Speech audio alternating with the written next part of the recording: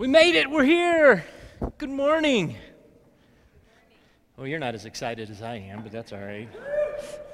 You don't have to be. Hey, before I start, I want to very quickly distinguish between what is real and what is true. Let me tell you what is true. You are safe and you belong. That may not be what you feel. And what you feel is real. That's a real feeling. But it's not true if you're hearing that whisper, I better be careful. I better not really give my heart. And I'm scared. You're safe here. And you belong. And I'm glad you made it. Let me ask you a question that'll help us as we have this conversation. How many of you were unpopular in 8th grade? I'm sorry to go right to really deep, horrible memories. Yeah. I thought that was a better question than how many of you were popular in 8th grade, and then you would feel actually hatred from us. But anyhow, why do you think you were unpopular? Why were you unpopular, Peter? What do you think? They call me Mr. Decent. Mr. Decent, okay. Yeah. All right. I was uncoordinated. And uncoordinated. Okay, uncoordinated and a good guy. I was the pastor's kid. Pastor's kid, sure. Who else? What do you think? Why were you unpopular? What? The way you looked. Okay. Yeah.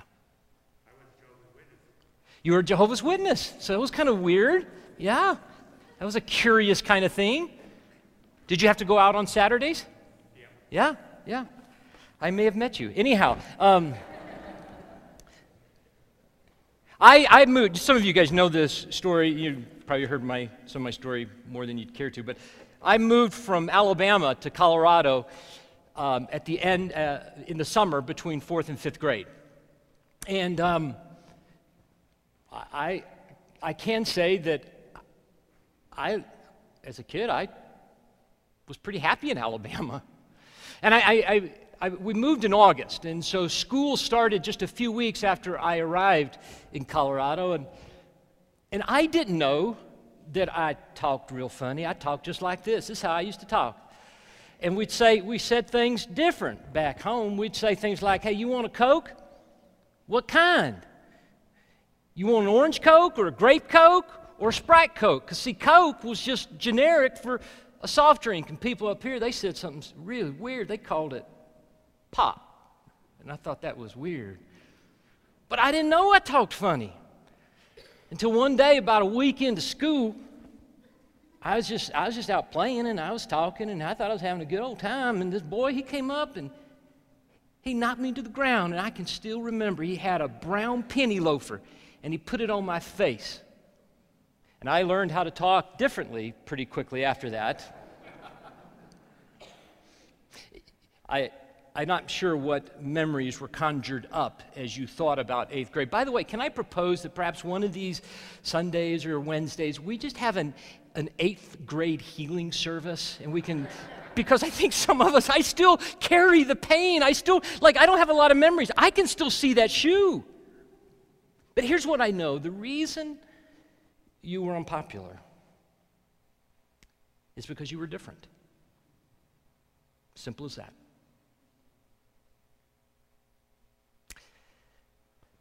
And in 8th grade, or 5th grade, or 21, or 65, you so desperately want to belong.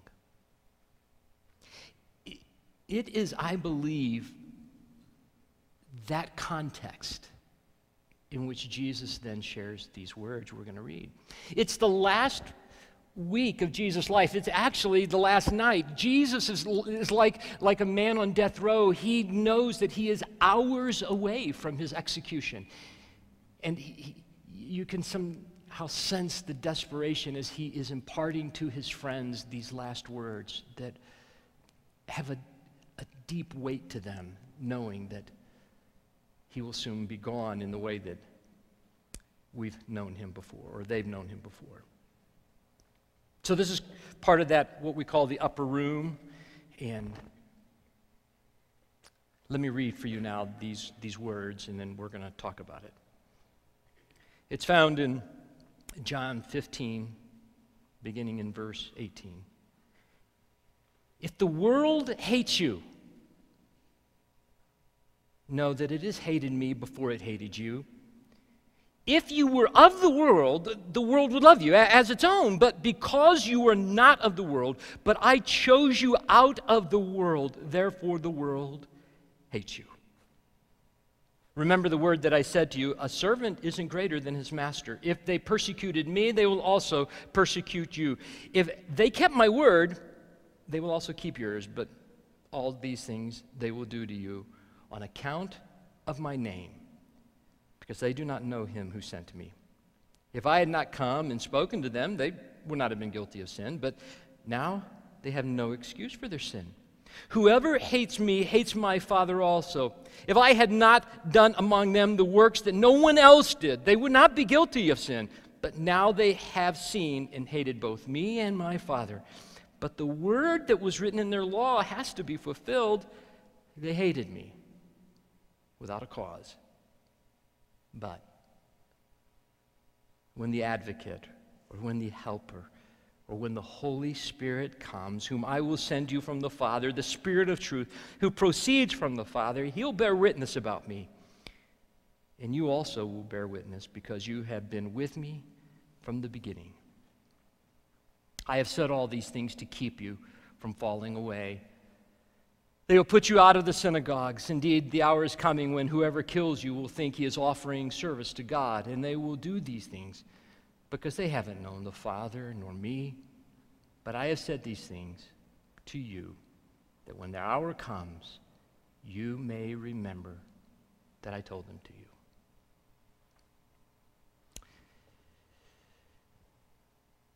I don't know if you've heard this passage before, or how you perhaps even heard it today. I'll tell you how I most often have heard it. I heard it in this way. Non-Christian people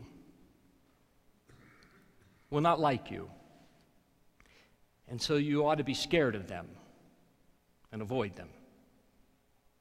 I'll be honest, because I grew up in somewhat of a fundamentalist, or didn't grow up, but came to faith in Jesus in a somewhat fundamentalist environment, I had instilled in my DNA a fear of people who didn't talk Jesus. And I've heard or read this passage, I suppose, many times, and I haven't wanted to deal with a thought that sort of contradicted what I believed to be true about this passage, that it was talking about non-Christian people and how they were going to hurt me. I needed to be scared of them. Because you see, the thought was this. Perhaps you've had this experience. If I were to ask you, who's hurt you more deeply? Non-Christian friends or Christian friends? Everybody might have different experiences, but my experience was that it was my friends who were Christian who I felt the deepest wounds from. And so I had to begin to rethink this word, world. You see, that's the word that is perhaps the one that is a little confusing, that perhaps we can clear up a little bit. It's used a lot in the Bible, especially in the New Testament, and it's an interesting word because it can mean different things. It sometimes can be talking just about this physical environment, this globe, this earth. Sometimes it's talking about people. Sometimes it's talking about a system, an unseen system, a power structure. Now, we do the same thing today. We use world in various forms. Did your parents, or did you ever say to your kids, "What in the world were you thinking?" Which, by the way, is exactly the same sentence as "What were you thinking?" World has no significance in that sentence. It just somehow adds a little gravitas to it. It makes you feel bigger, but it doesn't change any of the meaning. And sometimes we use the world to talk about earth or people or universe. But in this case, back to my point, I think, I could be wrong and I'm open to correction, but I think that the way Jesus is using it this time is mostly about a system. And it's a system of beliefs. Let's brainstorm. Let's see if we can kind of get our head around what some of those beliefs might be. This thing called world. What are some of the beliefs that system might have? I'll prompt you. I'll get you started. For instance, the world system would say that the more money you have, the more important and safe you are. I think that would be fairly true. What else might the world say? Here, just go back to 8th grade. What did it take to belong in 8th grade? Yeah. What's tonight? Anybody? Come on, people. It's the Oscars. It is the celebration of the beautiful, right? We will parade them. We will spend, my wife, I do not get this. She wants to turn it on at 5 o'clock. She wants to see what people are wearing. That is of a no, but I'm not judging my wife. I apologize. That sounded judgmental, and it probably was. But anyhow, she's not here. So, okay, so cool. Cool is better than not cool, whatever that might mean. What else? What you wear can define, isn't that crazy? Yes. I know I shouldn't jump on everybody's comment. My wife left yesterday to go to Europe. She has a meeting there, and then she's flying me there on Wednesday. And before she left, speaking of what, again, I'm throwing her under the bus, my poor darling. She packed for me, which is marvelous. Do you know why she packed for me? Because she knows I do not care what I wear. She is afraid I will just show up like this. And she's got these important meetings. And so she'll own that it's important to her that I look presentable. Yeah, it's not a, okay, she's under the bus again. Sorry, babe. Anyhow, you're getting the idea. That exactly what was happening in 8th grade, in a sense, is still happening today. That same mechanism that seems unexplainable, intangible. But it is rigid. If you're too smart or not smart enough, if you're too good looking or not good looking enough, if you're not a good athlete, quite frankly, if you're not the proper weight, some of that is true today. It is in that I believe then we begin to understand what Jesus is talking about by this really strong word that you heard 7 or 8 times, this word hate. What is hate? I think that hate is a response to a threat. It could mean other things, but I think what we're seeing is that often hate is a response to a threat. Your being different in 8th grade was in some way a threat to what is acceptable or to what is in or to who's allowed. This threat can be categorized as a sort of fear of scarcity. Perhaps you've heard conversations about scarcity and how much it infiltrates our thoughts and our lives. And for instance, this idea of a response to a threat, if you think about it politically, what if those people get into power? I'm not identifying which side you perhaps may or may not be on. It doesn't matter. I remember my friends who I really love, but I can remember during the previous administration, sometimes it felt like they hated And I think they were just so afraid. And I sense that sometimes now with my friends who are from a different political perspective. I sense this fear that if they get in power, what will happen? There won't be enough. In religion, it is this fear of scare. What if God has limited love? What if God has just only one container of love, and when it's gone, it's gone? And what if he loves people that I don't like? What if he likes them? What if he likes them? Will there not be enough love for me? Socially, they call it social capital, as if it's a scarce resource. There has to be a limited number who get in. Almost all exclusive clubs work on this mechanism. You're special because you got in. And what makes it special is really not so much about the fact that you're in, but the fact that others can't get in. But it's rooted in this feeling of a threat. Most commonly, and we'll look some more deeply here in a moment at the passage, but what's interesting is most commentators that I read and who talked about this passage, all of them that I found talked about it in this causal way. That the reason you're going to be hated is because you're such a good person. The reason the world hates you is because you're so loving and they're not, and that threatens them.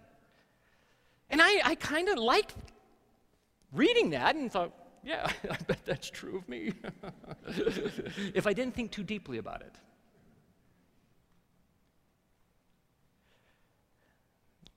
Back to my difficulty with this passage is, I love it when those people are the haters and I'm a lover. It's very easy to do. That's marvelous. As long as I don't acknowledge that sometimes I respond to a threat with this same system. And I'm not so sure that the experiences of being hated has been because I'm such a good and loving person always. So I'll say this is perhaps too simplistic for you, but I think it's deeper than this causal thing. I think that those of us who have identified with the person of Jesus, who have received and accepted and believed, whatever words you put to that, I believe something changed in us, and I can't explain, on some molecular level. And I think that alone, now this will be a little mystical for some of you, I think that alone will put a target on you. Whether you do nothing, if you act no differently the rest of your life, I think the prince of the power of this universe, that system, will hate you. I think you're marked. I think you're a target. Hate is a staunch belief in conformity. The threat of nonconformity is so great that hate can be the response to nonconformity.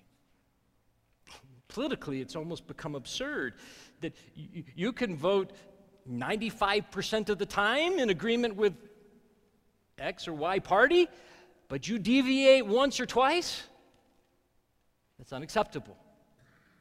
Think about it, I don't know, but it's weird. Just examine as if you were a person who came from Mars, the American sports arena. Imagine observing as if you had never experienced it and you're watching people watch sports and what they believe about their team and about the other team. And riots happen. Why? Because you're not wearing the same colors that those people are wearing. It's this idea that any disloyalty Finally, and there's lots more, but one more I'll mention. His hatred is rooted, and we hear this in Jesus' words. And I hope you hear them compassionately. It's rooted in ignorance. It's rooted just not in not knowing, and sometimes not knowing is scary. He said it. They don't know me, and they don't know my Father. I think it's the same tone as Jesus had hanging on the cross. You remember those words, right? Forgive them, Father. He's going to say them in just a few hours. Forgive them, Father. Because they don't understand. They don't know what they're doing. I believe that the hate of Jesus is actually rooted in our anthropology. It's what we believe about people. In the passage, it seems, in maybe one summary, Jesus might be saying this. You see, I've taken away their belief that I'm not God because I did all these miracles. If a person were to observe me and be intellectually honest, it seems fair and safe to say they must believe that I'm God, because who other than God can do the things I've done? And Jesus says they have to believe. You just have to believe that I love you. Their hatred is not rooted in the absence of Jesus' love, because he says, as he says in just a few verses before this, greater love has no one than this, that a person would lay down their life for their friends, and you are my friends. Jesus is going to go to the cross to prove that he loves us. Jesus proves, I think, in some very tangible way that he is God and that he loves us. That's not the offense. What is the offense? I think it's found here in verse 21. But all these things they will do to you on account of my name. My name. I am Savior. I've asked this question so many times, and it's gotten into me all kinds of trouble. I don't know why. But if Jesus is a Savior, what does it imply? We need to be saved. And we can't do it ourselves. I think the offense of the gospel is that we can't save ourselves. I think you could be religiously very popular if you could describe to people the method by which they could save themselves. If you just did X, Y, Z, if you did 1, 2, 3, you can make yourself into God. There's something in the human nature, I believe, that is offended by the recognition that I can't do this myself.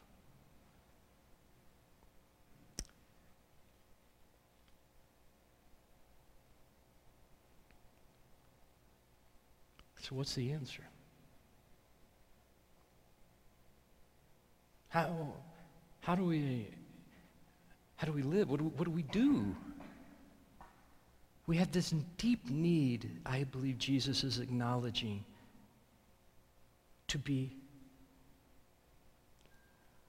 belong.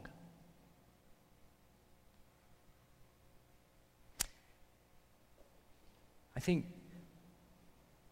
what is motivating him is found in verse 16, when he says this, I have said all these things to you to keep you from falling away. Falling away is a very common concept in the scriptures that isn't talked about much today, I don't think. It can look like a person, and perhaps you've had these friends, I've certainly had these friends who had incredibly exuberant and vibrant relationships with Jesus and loved to talk about him. And then you meet them a month or 2 months or a year later, and they would say, I've given it all up. I do not call myself a Christian. I am done with that world. Now, I've experienced that lots of times. More commonly, I think I've experienced people who continue and externally look exactly the same. But internally they sit, and in their hearts they said, I'm done. I don't want anything more to do with this God. And Jesus is saying, I don't want that to be you. I know you want to belong, but I don't want you to run away, fall away.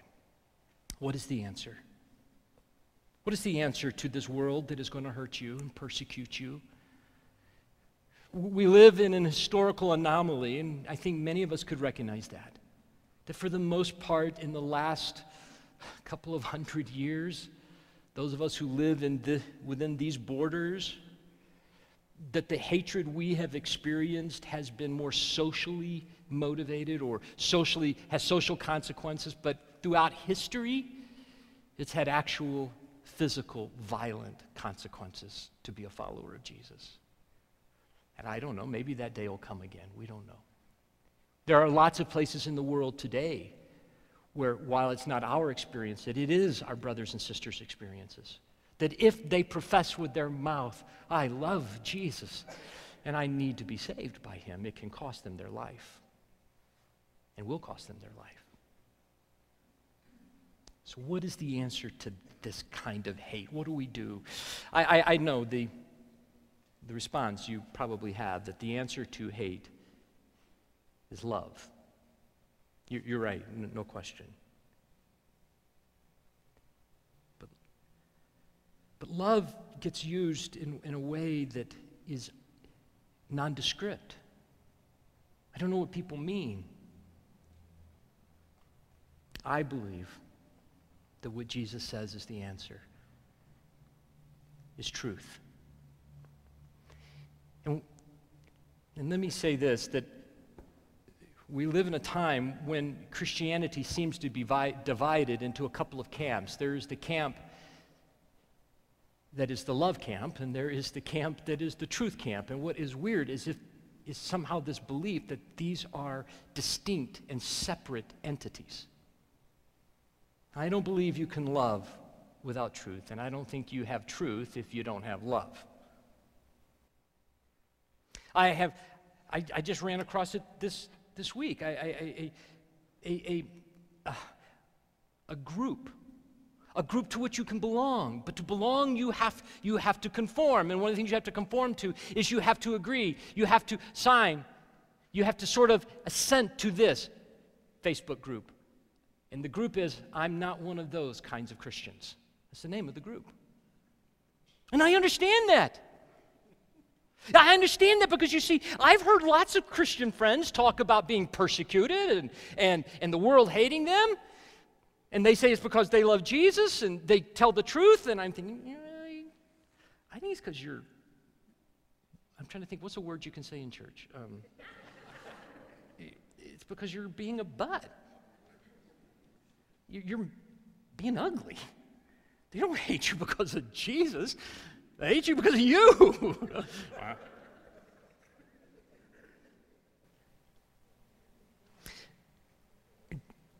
Here's what Jesus says.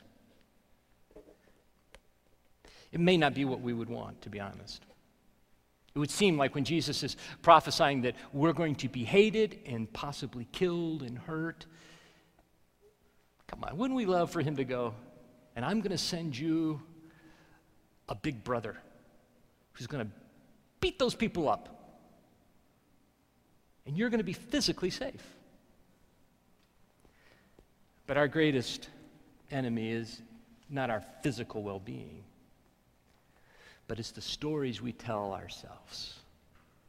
This is what he says, but when the Helper comes, whom I will send to you from the Father, the Spirit of truth, who proceeds from the Father, he will tell the truth about me.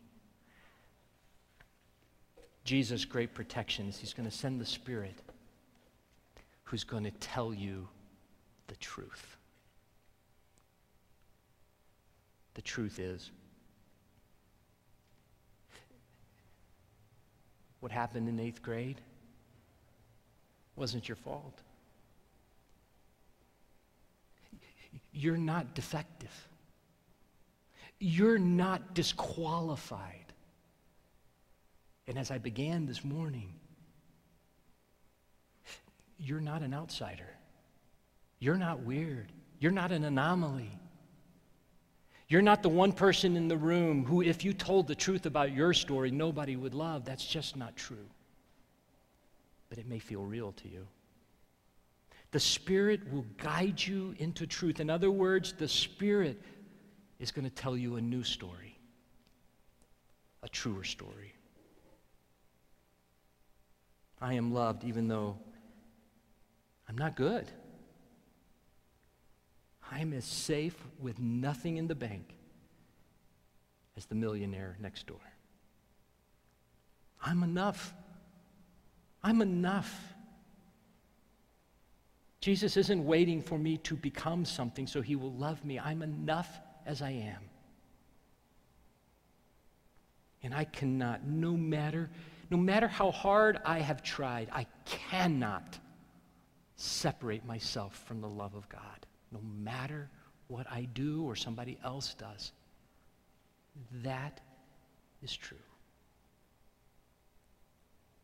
And then Jesus says something which is really different.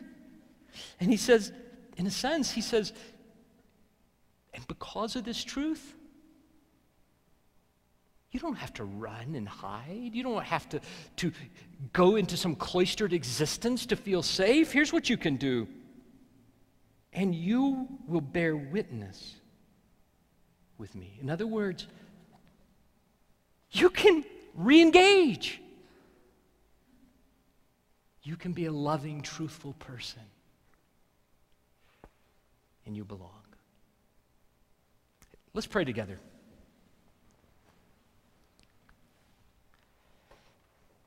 I liked our time Peter led. I won't do it in exactly the same way, but I wanted us to have a moment to listen to the Spirit of truth. And I'd like, if you can, what I want you to do is as we pray, eyes open, closed, whatever you like, but all I want you to do is open your hands as a symbol of I receive this. This is the gift that is true. I'll pronounce this. I believe Jesus says to you, you are loved. You are safe.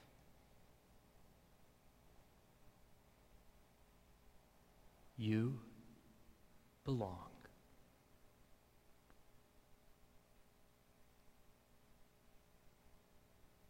Thank you.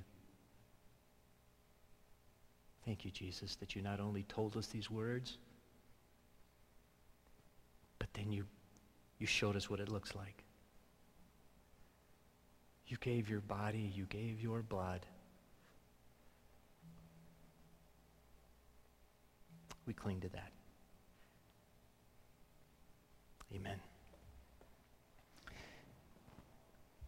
So, the words that we just listened to were spoken, we don't know exactly how long, but I guess just moments, perhaps, maybe an hour after the experience that we're recreating right now, where Jesus on that last night said, "This is my body which is broken for you."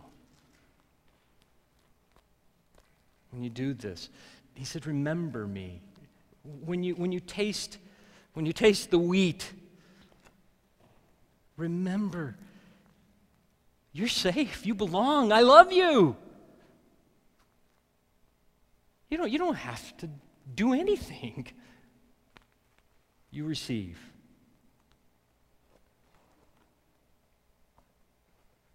And in the same way, he took the cup. The brown cup is the wine, and the white cup will be the juice. He said, "This is the blood of the new covenant, which was shed for you." Covenant just simply maybe means a new deal. I got a deal for you. I will take care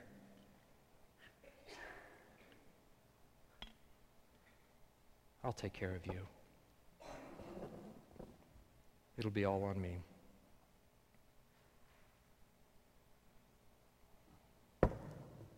So we invite you to come and to experience the blood and the bread.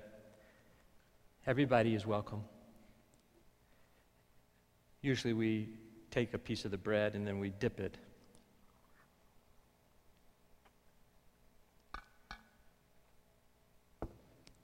After you'd given thanks. So Lord, we say thank you. And we invite you to come.